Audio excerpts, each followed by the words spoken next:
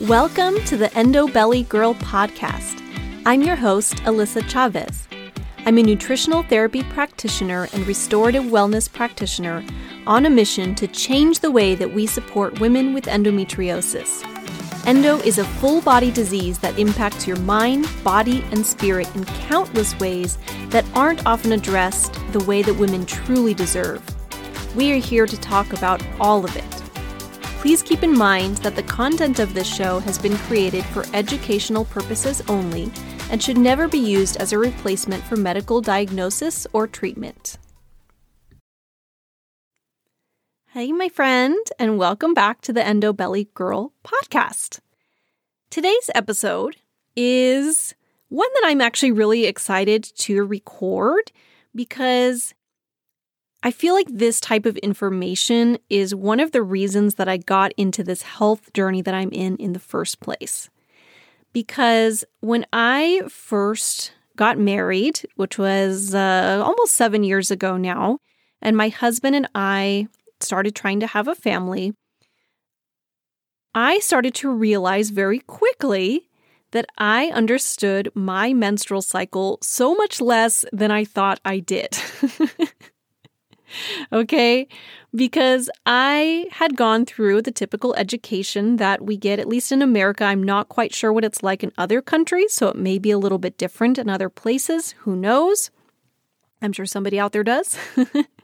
But my experience, which I know is very common with pretty much everybody else I have talked to, had some sort of sexual education or health class along the way through school, maybe even a couple of times. I remember doing some sort of education in elementary school, maybe in fourth or fifth grade, I can't remember. And then a little bit in middle school and maybe a little bit in biology class in high school. So there was some education along the way where we learned the basics of what your menstrual cycle is. We learned about ovulation and menstruation and what that's all about and why that happens to our bodies. So I understood the basics of it. I understood the concept of how you get pregnant and how your menstrual cycle works and all of that. And of course, by that point in time, I was in my late 20s when we got married. So I'd been menstruating already for, over 10 years, however long, 12, 15, whatever, it doesn't matter, a long time. And so I had quite a bit of life experience already by that point in time as well. And as I started to really dig into all the information out there about our menstrual cycles, I started to realize how much I really don't know about what is actually going on in my body. For starters, we are really taught, I feel like growing up, at least this was my experience, that menstruation is kind of the grand event. Having your period is the grand event of your menstrual cycle, and the rest of it just kind of goes about its merry way, and then we have our period. And sure, that may be the thing that we feel impacts our life the most, especially when you're young. But at the end of the day, the true main event of our menstrual cycle is ovulation, right? So just little nuggets like that I didn't understand, much less the actual signs of fertility that my body was telling me, the signs that my body was showing me all throughout the month of the changes in my hormones and where I was in my cycle as far as was I near ovulation, was I near my period, because I felt like it was a big old guessing game when I was going to be having my period, since I had a lot of irregularities when I was younger. And then, of course, I was on birth control for many years and then came off of it and ended up having a lot of crazy things happen, which is what ended up with me getting my endometriosis diagnosis eventually. But my guess is that you probably learned something similar to what I did, that we all have a 28-day menstrual cycle. You ovulate on day 14, and then if you didn't get pregnant that cycle, you have your period. But there is so much more to it than that. And I think it's so important that we all know this. So this can be a great conversation really for anyone and everyone to listen to. I think if you are a woman or you menstruate, that this is a conversation that everybody needs to listen to and be aware of. So this could be even something that you share with teenagers in your life or women who are working on fertility. whatever is going on. And definitely, I think when you have endometriosis, having an awareness of what your menstrual cycle really should be like, what is happening in your body, so that you can have an understanding as things start to shift and change in a positive or a negative way, that you can kind of have an understanding of what's going on and what your body is telling you. So this episode is intended to really lay the foundations of that. We actually are not going to even go into specifics of endometriosis today. I'm going to come back probably in a later episode and talk more about like what is normal during your period, what is not, as well as common hormone imbalances that I see even specifically with endometriosis.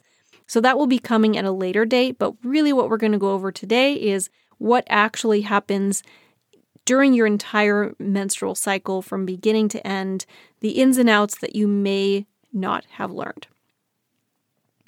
Okay, so let's dive in, because I think it's about time that we as women start connecting with our menstrual cycles and stop fighting it. It's such a huge part of who we are, so I personally think it's about time that we honor that. Your menstrual cycle has 4 phases: your follicular phase, your ovulatory phase, your luteal phase, and then menstruation, right? And we're going to go into each of those phases and what happens, what's going on with your hormones, what's going on in your body. So starting out with your follicular phase, which is your pre-ovulatory phase. Ovulatory refers, of course, to ovulation. Your luteal phase, which we'll talk about in a little bit, is your post-ovulatory phase up through menstruation. So let's dive into the details of what actually happens during each phase. Your follicular phase is called this because follicles are developing within your ovaries. So follicles are like little sacs in the ovaries where the ovum, the egg, is coming into maturity. So during each and every menstrual cycle, 6 to 12 of those follicles start developing at the beginning of the follicular phase until one dominant follicle is selected for ovulation. Now, your follicular phase is actually dependent on the luteal phase from the previous cycle. As your corpus luteum, which we are going to talk more about later so you'll have an understanding of what that is, breaks down, progesterone and estrogen begin to decline, which triggers an increase in FSH, which is follicle-stimulating hormone, and that stimulates the growth of new follicles, which begins the new cycle. So FSH levels are high during your early follicular phase, during the beginning of your cycle, and then decrease leading up to ovulation. Meanwhile, LH, which is luteinizing hormone, increases leading up to ovulation. It's really interesting, actually, if you take a quick second when you have a moment to Google something like hormones during your menstrual cycle and just look at the chart with all of it. Look at a chart that has estrogen, progesterone, FSH, and LH, and how those hormones fluctuate throughout your cycle.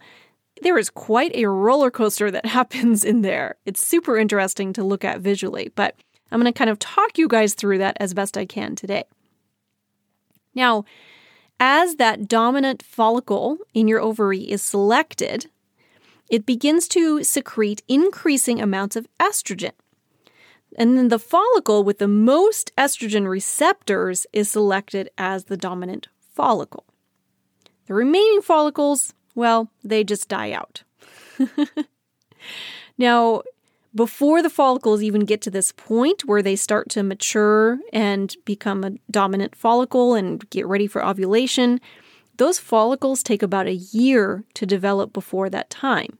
And that's why it can be so important to begin to think about your fertility before you're actually ready to get pregnant so that you can optimize the health of your follicles and your eggs during that year that they are developing before those follicles even begin to mature. Just something to think about. So let's talk about ovulation.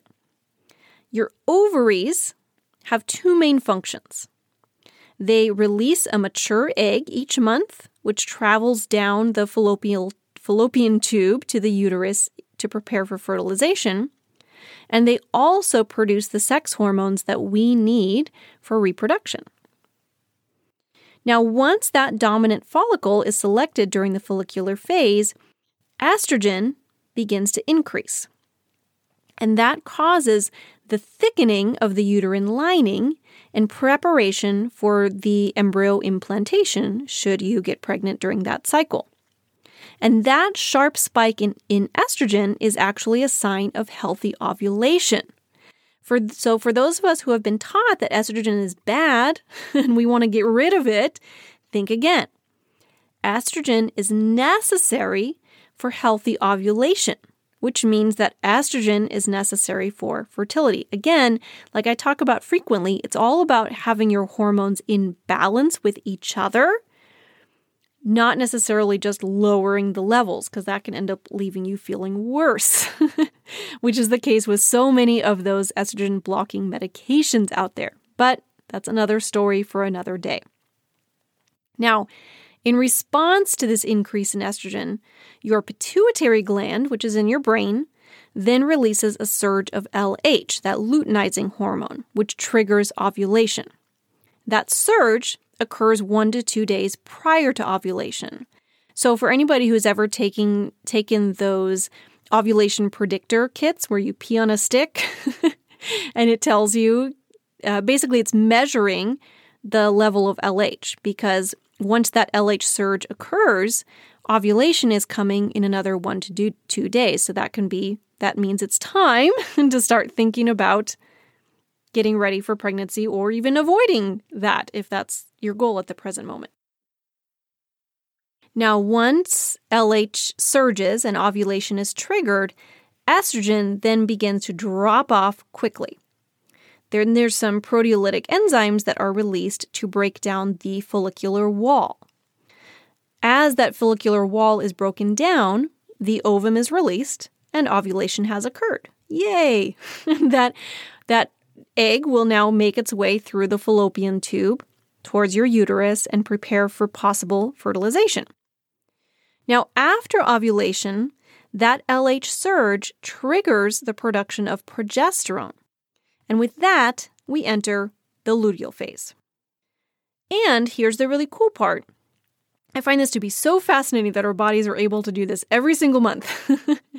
That follicle that released the egg that has broken down then becomes the corpus luteum. That corpus luteum actually becomes a transient estrogen gland, meaning during its short lifespan, because you get a new one each and every month, each new follicle that breaks down after releasing the egg becomes a new corpus luteum, that produces progesterone during its lifespan. So that little entity, the corpus luteum, is the thing that actually produces progesterone. That progesterone then causes your uterine lining to thicken, anticipating the implantation of a fertilized egg. And if that egg is fertilized, the embryo then begins to produce HCG, which is the hormone that's measured on a pregnancy test, which then communicates back to the corpus luteum to continue to produce progesterone. If fertilization does not occur, the corpus luteum does not receive that feedback, and instead it begins to break down. It stops production of progesterone, the production of estrogen is stopped, and that triggers an increase in FSH, like we talked about earlier, and menstruation begins. So that's what's going on inside of your body. That was a relatively quick overview of that, but still I think a little more in-depth than what so many of us learned. But what I'd like to dig into next is talking about some of the signs and symptoms that you'll experience surrounding your menstrual cycle. So during your follicular phase, that's that phase when your body is preparing for ovulation, when those follicles are developing and estrogen is increasing and your body is trying to come up with that dominant follicle. in preparation for ovulation, that is for many people a time of increased energy, increased libido. You might feel more creative, more spunky, more social during that time. So it can actually impact the way that we feel. That is a true fact that the fluctuations in our hormones do impact the way that we feel. Now, as you get closer to ovulation, during that ovulatory phase, which lasts that few days leading up to ovulation, that tends to be the highest energy part of your cycle. That might be the time that you're putting on cuter clothes and wanting to go out and wanting to be closer to your partner. It's fun to kind of check in and notice those things because, again, our bodies are very intuitive and know what we want during that time of our cycle. And if you pay attention, you might also notice some physical signs as your body gets closer to ovulation. Let's talk even cervical mucus. So you may notice when you go to the bathroom, and you wipe, you might notice some mucus on the toilet paper or sometimes even in your underwear. You might notice that. So yeah, we're going to talk about that today. It's basically like a discharge that comes out of your vagina. And I want you to start to pay attention to how that changes throughout the month because it does. That's something that I remember kind of noticing offhand when I was younger, but just didn't pay much attention to. It was like, oh, okay, it's a little different today. Cool, whatever. Didn't really have any idea what that means, right? But that cervical fluid does actually change throughout the month. So, for example, after menstruation, you might have a few days of just dryness, where just everything feels a little dry. And then that cervical fluid starts to become kind of sticky and tacky. And then from there, as you progress through your follicular phase, it can turn into more like a lotion-like consistency. And in those days leading up to ovulation, usually about 4 or 5 days leading up to ovulation, then that cervical fluid becomes wet and slippery, might even have an egg white-like consistency to it. And that right there, the quality of your cervical mucus, the cervical fluid that comes out, is actually a sign of where you are in your menstrual cycle. It can be a sign of oncoming ovulation. And actually, there's a whole system around this called the fertility awareness-based methods that help to predict ovulation. So looking at your cervical fluid, taking a look even at basal body temperature. So getting a temperature or a thermometer that measures down to the 100th degree, like 98.02, right? So you have 2 numbers after that decimal point, which you can buy just a simple basal body temperature thermometer at a drugstore, or you can use something like a temp drop. That's actually what I use myself. It's a little band you wear on your arm overnight that measures your temperature, as well as even things like how open or closed your cervix is and what it feels like. So it's super interesting stuff, and you can tell a lot about what's happening in your body and where you are in your cycle just based on those symptoms. Now, if you really want to dig in and learn more about that, I highly recommend the book Taking Charge of Your Fertility by Toni Weschler, and I will link to that in the show notes if you're interested in really digging in and learning more about that. There are also practitioners out there who will educate you on using the fertility awareness-based methods, which is always recommended, of course, if that's something that you really are wanting to explore. There's even a database where you can search for fertility awareness-based practitioners, which I can link to in the show notes as well if you're interested in learning more about that. But that can actually be a way of either helping to achieve pregnancy by timing things with ovulation, or even the opposite. You can use the same exact signs and symptoms to avoid pregnancy. And that can be a good way for people who don't want to be on birth control of any kind anymore. That can actually be, believe it or not, a very effective way to avoid pregnancy as well. And that is different, mind you, from rhythm method, which is basically just looking at what day you are in your cycle and timing intercourse around that. The fertility awareness-based methods are different right? You're actually using these signs and symptoms from your body. So you're looking at when you're ovulating, not when you should be ovulating based on a calendar, which are two very different things. Now, some people might also feel certain symptoms around ovulation.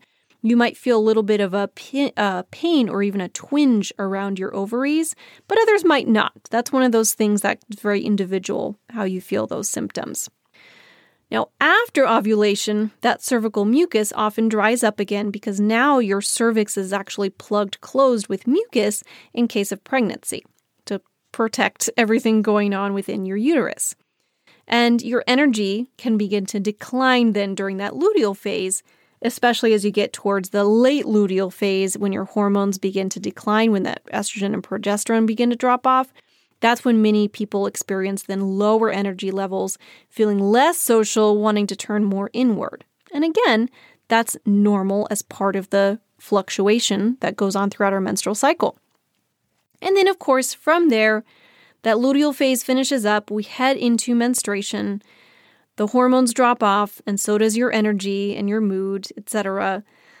But it shouldn't feel like a complete crash, right? It shouldn't feel like you just can't function, right? But it is normal to have a drop in energy and mood during menstruation because your hormones just kind of dropped off the cliff.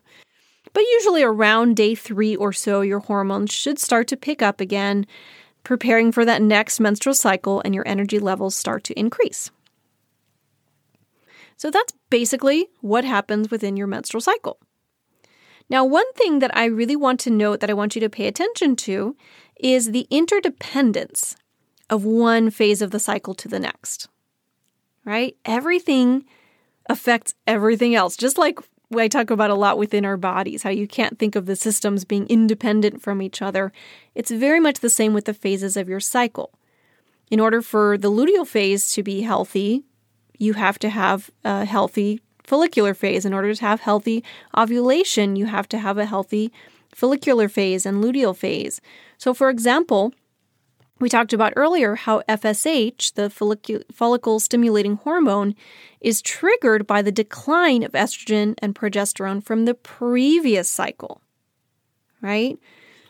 Ovulation also is dependent on a healthy follicle development. Also for the corpus luteum production, which then produces progesterone. So if one part goes wrong, if maybe there's an imbalance in your hormones or something is going on in your body, that can impact the whole cycle. It becomes that big domino effect. So that's where I'm going to really leave it at that for today, just so you have a foundational understanding of this stuff.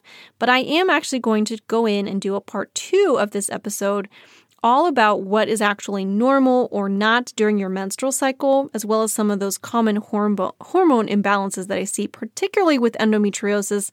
But it's important to know that there is not one specific hormone imbalance that you always see with endometriosis. That's a common misconception. People think that everyone is estrogen dominant if you have endometriosis, and that's not necessarily true.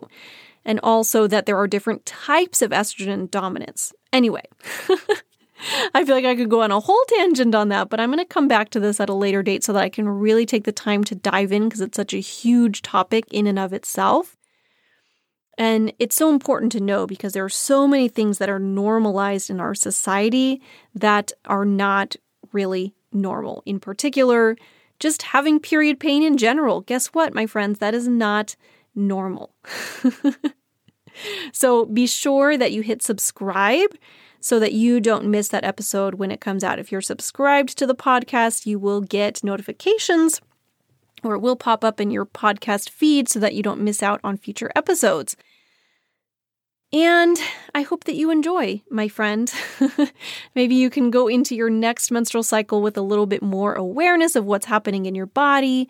Start paying attention to those signs and symptoms that your body is telling you about what is going on, and just become more in tune with yourself.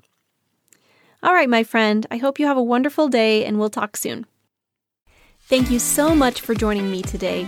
If If you loved what you heard, be sure to leave a review, share with a friend, and subscribe so you can keep coming back for more.